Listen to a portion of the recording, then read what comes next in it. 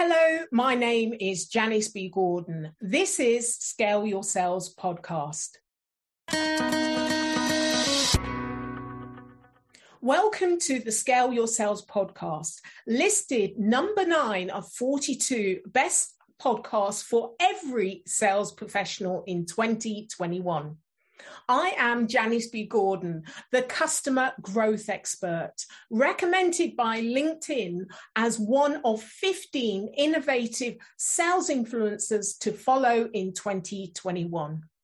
In today's episode of Scale Your Sales podcast, my guest is CEO and founder of Proactivate, a company that started in 2005.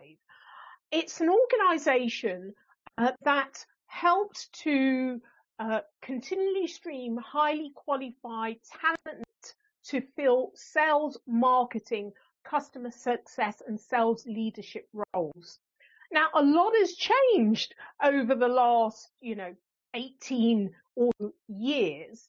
And we talked about the Proactivate advanced revolutionary approach that looks at the greater part of mindset, of course looks at skills as well, but really focusing on mindset through the recruitment process to help to find the A players, but also to make sure that they match the organization as well. So you're going to love this conversation. My next guest has over 25 years of experience in sales leadership and the talent acquisition industry. She founded Proactivate 18 years ago, prior to serving as VP of Sales at Career Builder for 5 years. She's author of The Power of Two, Exponential Sales Leadership, How to Source, Qualify and Hire Elite Sales Talent, and The Journey to the Top, How to Reach Your Peak Performance in Life. Welcome to Scale Your Sales podcast, Jamie. Thank you so much for having me, Janice. I'm looking forward to this conversation because I know that you've got a specific skill set and expertise. You've been running your business, Proactivate, since 2005. You don't look old enough, Jamie. So I'd love you to share all of your experience. So let me start off there. If you kind of think way back in 2025, what inspired you to set up your business on your own? What was the real trigger to it all? So as you said, I started my business in 2005, and I had always known that I wanted to start my own business. But what really triggered it is prior to starting Proactivate, I was vice president of sales at Career Builder. And prior to that was in the traditional staffing industry for several years, leading sales and operations. And I saw a gap in the market for leaders of sales-oriented organizations to really be able to protect and propel their revenue as it relates to talent. And so I really, the impetus was I was in an MBA class for entrepreneurial leadership, and I wrote a business plan essentially for Proactivate that would fill in the gaps of models that I had been exposed to. And I knew it was time. I won in the business plan contest and thought, I need to go for it. I, again, worked for very entrepreneurial companies intentionally to prepare myself to launch my own business one day. And this was the moment. That is fantastic. Writing a business plan, I did an MBA as well. And, when you write a business plan and it's up against others, it's a great way of actually testing and getting a lot of free advice from the professors and consultants and other people around the table. So I think that was quite a win for you, really. It's great really planning. Was a good experience. Yes. And just to be candid, it was my first class in my MBA, and instead of continuing on, I just started Proactivate instead. So it was great. That's brilliant. So, tell me about, you say that you've got a specific process that you designed. So often when there's challenges and change in organizations, you think, actually I can do it better. There's a gap in the market that you mentioned here. So what is uniquely different about what you do in your approach that you saw there was a real gap, and what you've developed forward from there? Absolutely. So in the traditional recruiting model, first of all, many of the organizations I was exposed to were not sales centric. And I noticed on the receiving end, as the VP of sales at Career Builder, as we had to use recruiters because we couldn't find top performing, working and winning sales talent online. Those weren't the ones looking. But I noticed many of the candidates were coming in coached on what to say to get the job. The qualification process was not in depth or truly authentic. And for salespeople are selling themselves in the interview. So you've got to have a much more in-depth process. Yeah. And so there were several. The biggest one was the typical traditional 15-20 minute screening and kind of slapping resumes. And that does not work in sales. So we have an hour and a half to 2 hour in-depth customized sales behavioral interview process that is truly second to none in the marketplace. There are three main components. There is the skill set component, which is where it stops for most companies. And you've got to have that. But we have a whole mindset component to our qualification process because we believe and know that 80% of success is based on mindset, whereas 20% is based on skill set. And then we have a continuation evaluations where we're going in depth, seeing people in action.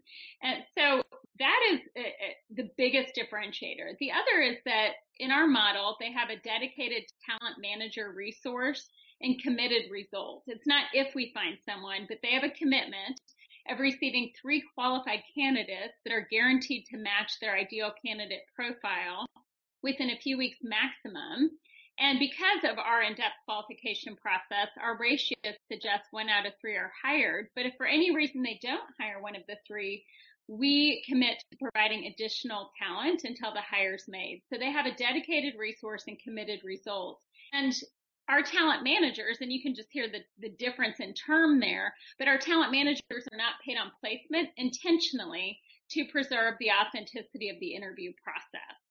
And so that also is different. And then of course we're specialized in sales, marketing, sales operations, and leadership all the way up to C-level in those key areas.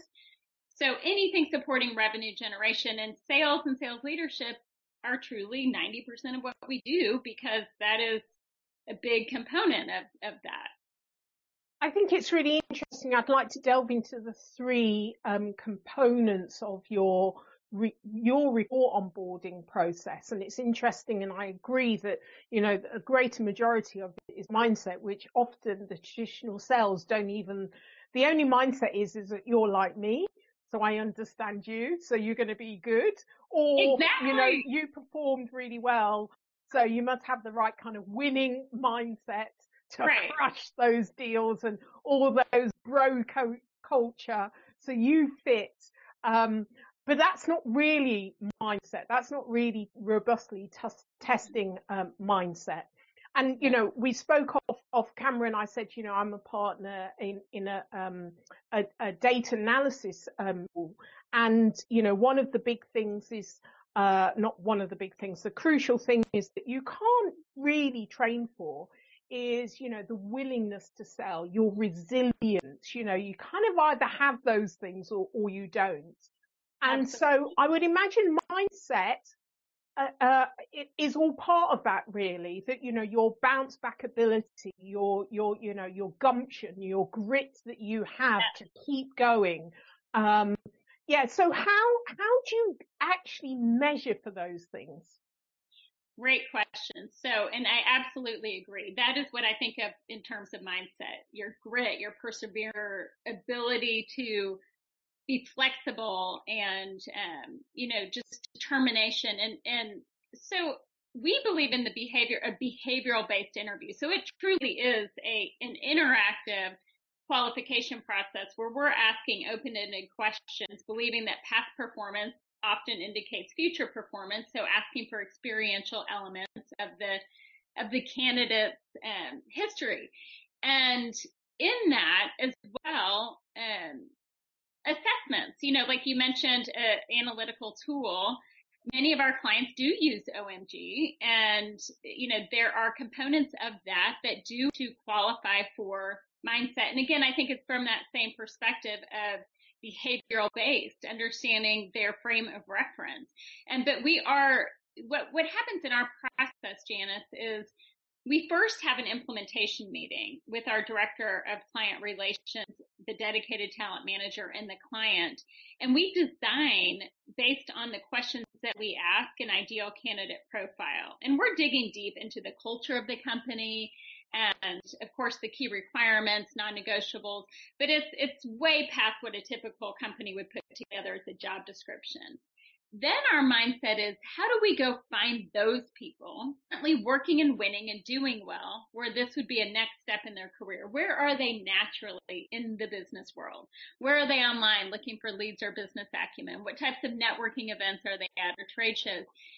That's how we design then our ideal candidate, or our customized qualification process. It's based on that ideal candidate profile. So the mindset questions that we ask are specific to that profile. And so, for example, if grit is really important in that role, we're going to be asking about, tell me about one of your greatest challenges that you've had and how you overcome it, or how you overcame it. And, to your point, I think a lot of times you can be, a lot of hiring leaders are hiring people like themselves, that they like, that they enjoyed, and they're like, oh, you're like me. There's no true process. And what happens is you look and say, okay, you were really successful, but we don't understand why. And we don't even know that they know their formula for success. And that's a huge problem just on the skill set side, right? Like if they can't tell us how they won, it would be like me going to have my best time in a marathon, and you say, okay, how'd you do it? And I say, I have no idea. It was just that day. Then so you can't repeat it. Exactly. So we really want to know they have a replicatable sales style and mindset, right? That they know how they won. And they know what it took. Because if you look at the best of the best in business, in sports, in politics, in any area, what separates them from the others is not just that they have the talent. It is the mindset. All of the key characteristics are components of mindset. So it's interesting. You've just reminded me of Trevor Noah was interviewing Oprah and said, you've interviewed all of these amazing, successful people. So what is the one common denominator that defines these successful people? And Oprah said, having a goal.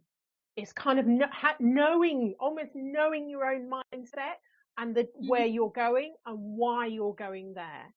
Yeah. And she said the majority of people, they'll go in this direction, that direction, flavor of the month and all of these things. Unless you know, I think, who you are and what's important to you, is what I call your core values, and why you've set a goal, you've got a direction, but you know why you're there as well. Then nothing can steer you off your path. So my question to you is, I think that's a key element to success, and that's what Oprah says. So when you're actually looking for a key performer, they've got to have a personal goal. There's got to be something in their personality that drives them. There's a reason why they want to be successful. How do you begin to uncover that? I love that you said that, because when I do development for companies and keynotes in the area of mindset, and that's one of the biggest components. How do you know where you're going? I mean, if you don't know, how do you know if you got there, right? If you don't have that goal. And the biggest component of that goal is the bigger why. The bigger the why, the bigger the try, the better the how, right? But most people only know the what. So as sales leaders, when we're talking to our salespeople and we're just asking them, or as we're interviewing, and we're just asking them about the what, all we're really talking about is our own goal for them, which is for them to hit quota, right? For them to bring the revenue in the company. But if we don't understand their bigger why behind that, we have no basis for that conversation or ability to change the trajectory of their success by helping to hold them accountable to that why. So in the process, we ask, what's the why? I mean, when you look at your purpose, when you look at your mission, your career, why is this important to you? And if they're talking about, well, I just really want to achieve the goals and, hit quota, why? Right? What is the bigger why behind that?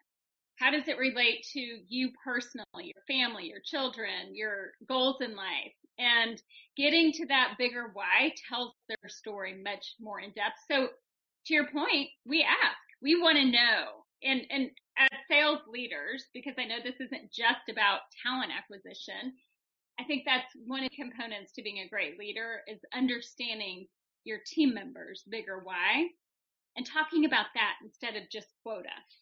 Yeah.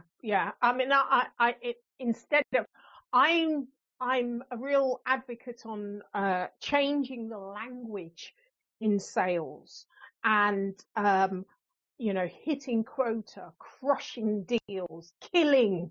I mean, who wants to be killing anyone or anything? Right. It's not. I don't think it's very respectful within the industry how we speak about our customers, our most valuable resource, our customers. Without them, we don't have revenue, we don't have jobs, we don't have businesses.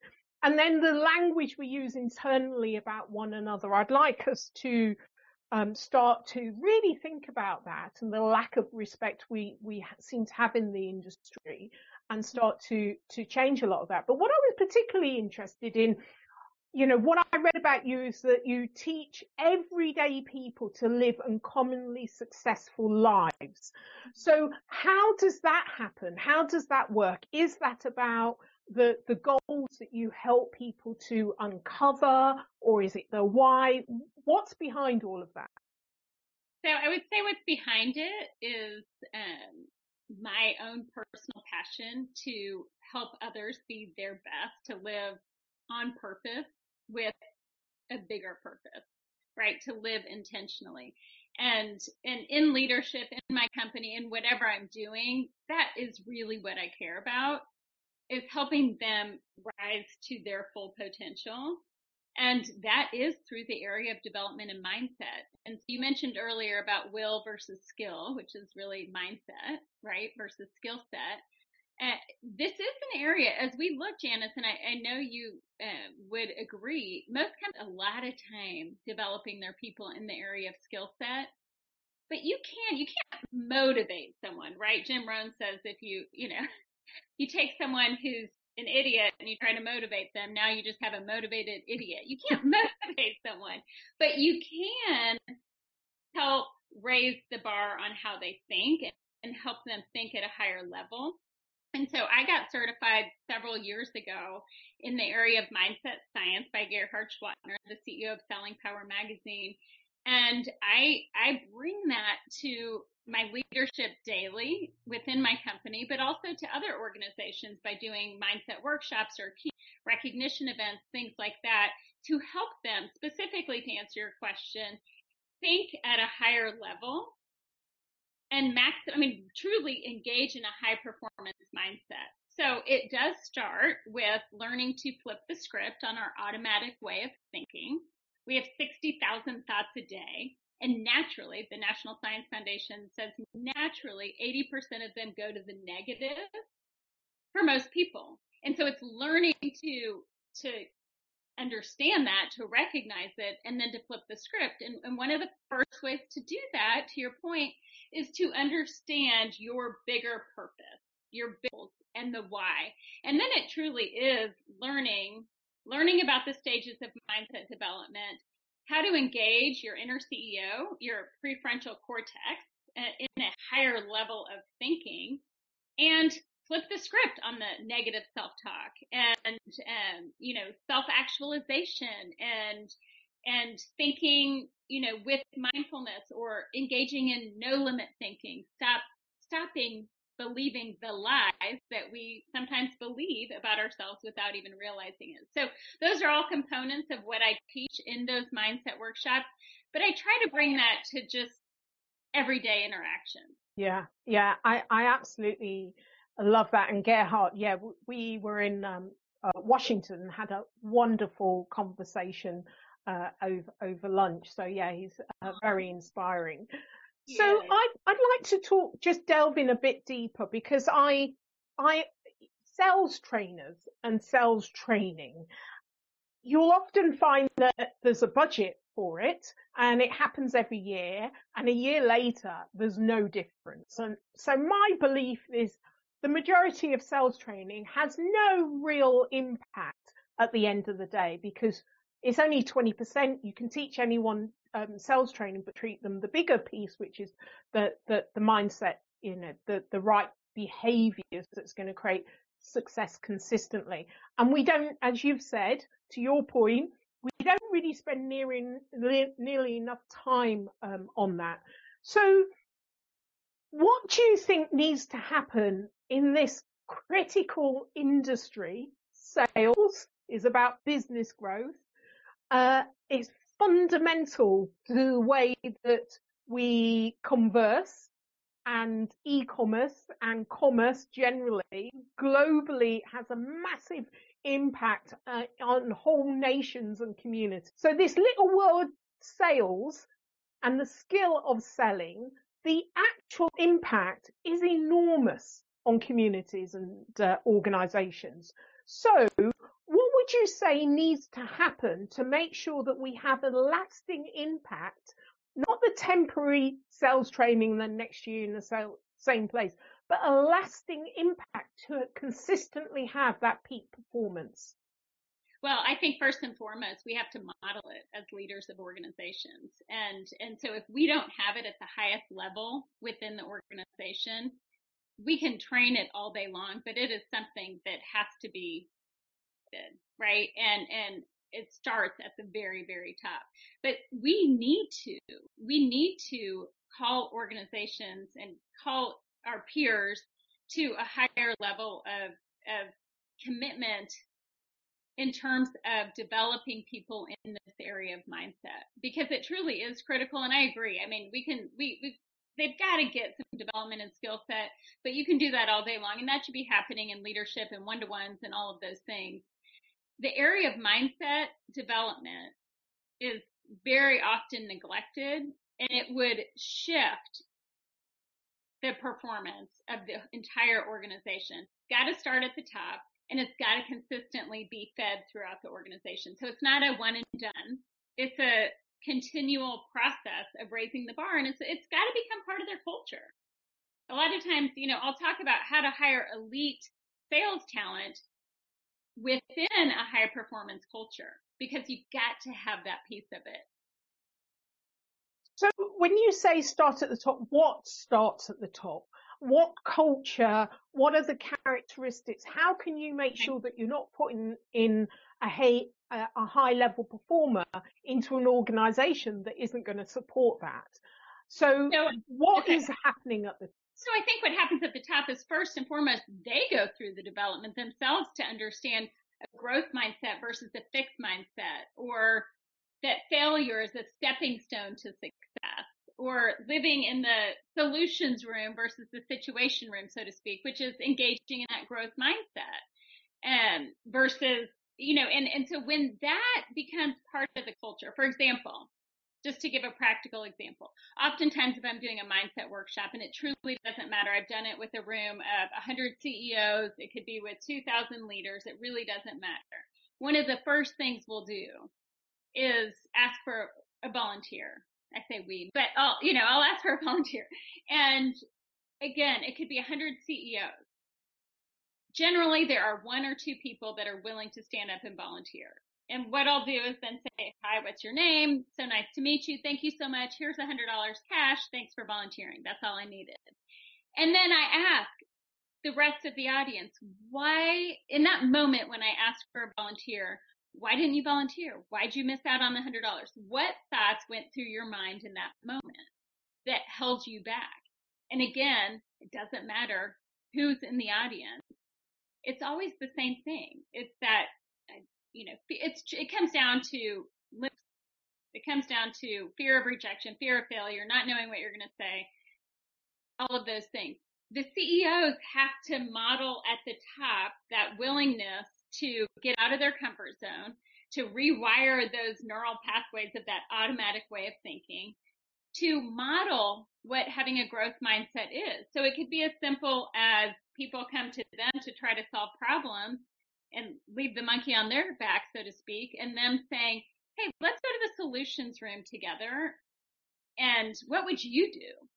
Versus, just having that fixed mindset of this is the problem and this is my excuse. But what would we do? It also starts with leaders asking their team members their bigger why, understanding their bigger why. It starts with overcoming your own limiting beliefs. And one of my favorite things is developing in this area of limiting beliefs and the lies that we tell ourselves and believe. But all of those things have to be, when I say it has to start at the top, they have to be modeled from the CEO all down and around, and it becomes a common language. It becomes the culture of the organization, the growth mindset, where people are not afraid to make decisions and take steps, and that they understand that failure is a stepping stone to success. And all of those things are components of it, but it's something that the organization as a whole is willing to invest in within their culture to permeate the entire culture, and as leadership to model that. So as CEO and founder of Proactivate, Jamie, Yeah. what's the one thing that you can think of in the last year or so that you've failed at, that you've had to discuss with your team, to share with your team, to help to model that behavior? Yeah. So we often talk about, what have we failed at? And I think for me, as I've developed in my leadership in my career, I'm leading leaders now, and as CEO, I think sometimes my failure comes with assuming that they're ready, equipped, they don't need me and my involvement as much. And so in some ways it's great because I trust the people I work with implicitly. In others, I think I have given too much responsibility too quickly and had to go back and say, okay, I need to slow down. I didn't fully explain this to you. I didn't walk you through this. So just to take more time to lead them. Yeah.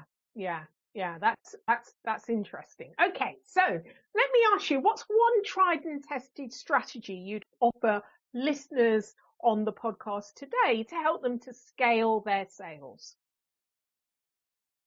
I would say one of the best ways, at least for us internally, in terms of, obviously, I believe it starts with talent. But aside from that, you've got to have the best people, right? It's the lifeblood of your organization. So you've got to hire the best and upgrade the rest, so to speak. If you have C players, replace them with A players.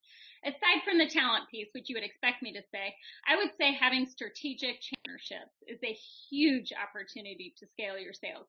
Without even hiring your own salespeople, it's like having 100 soldiers on the street, depending on who those referral partners are and how big their organization is.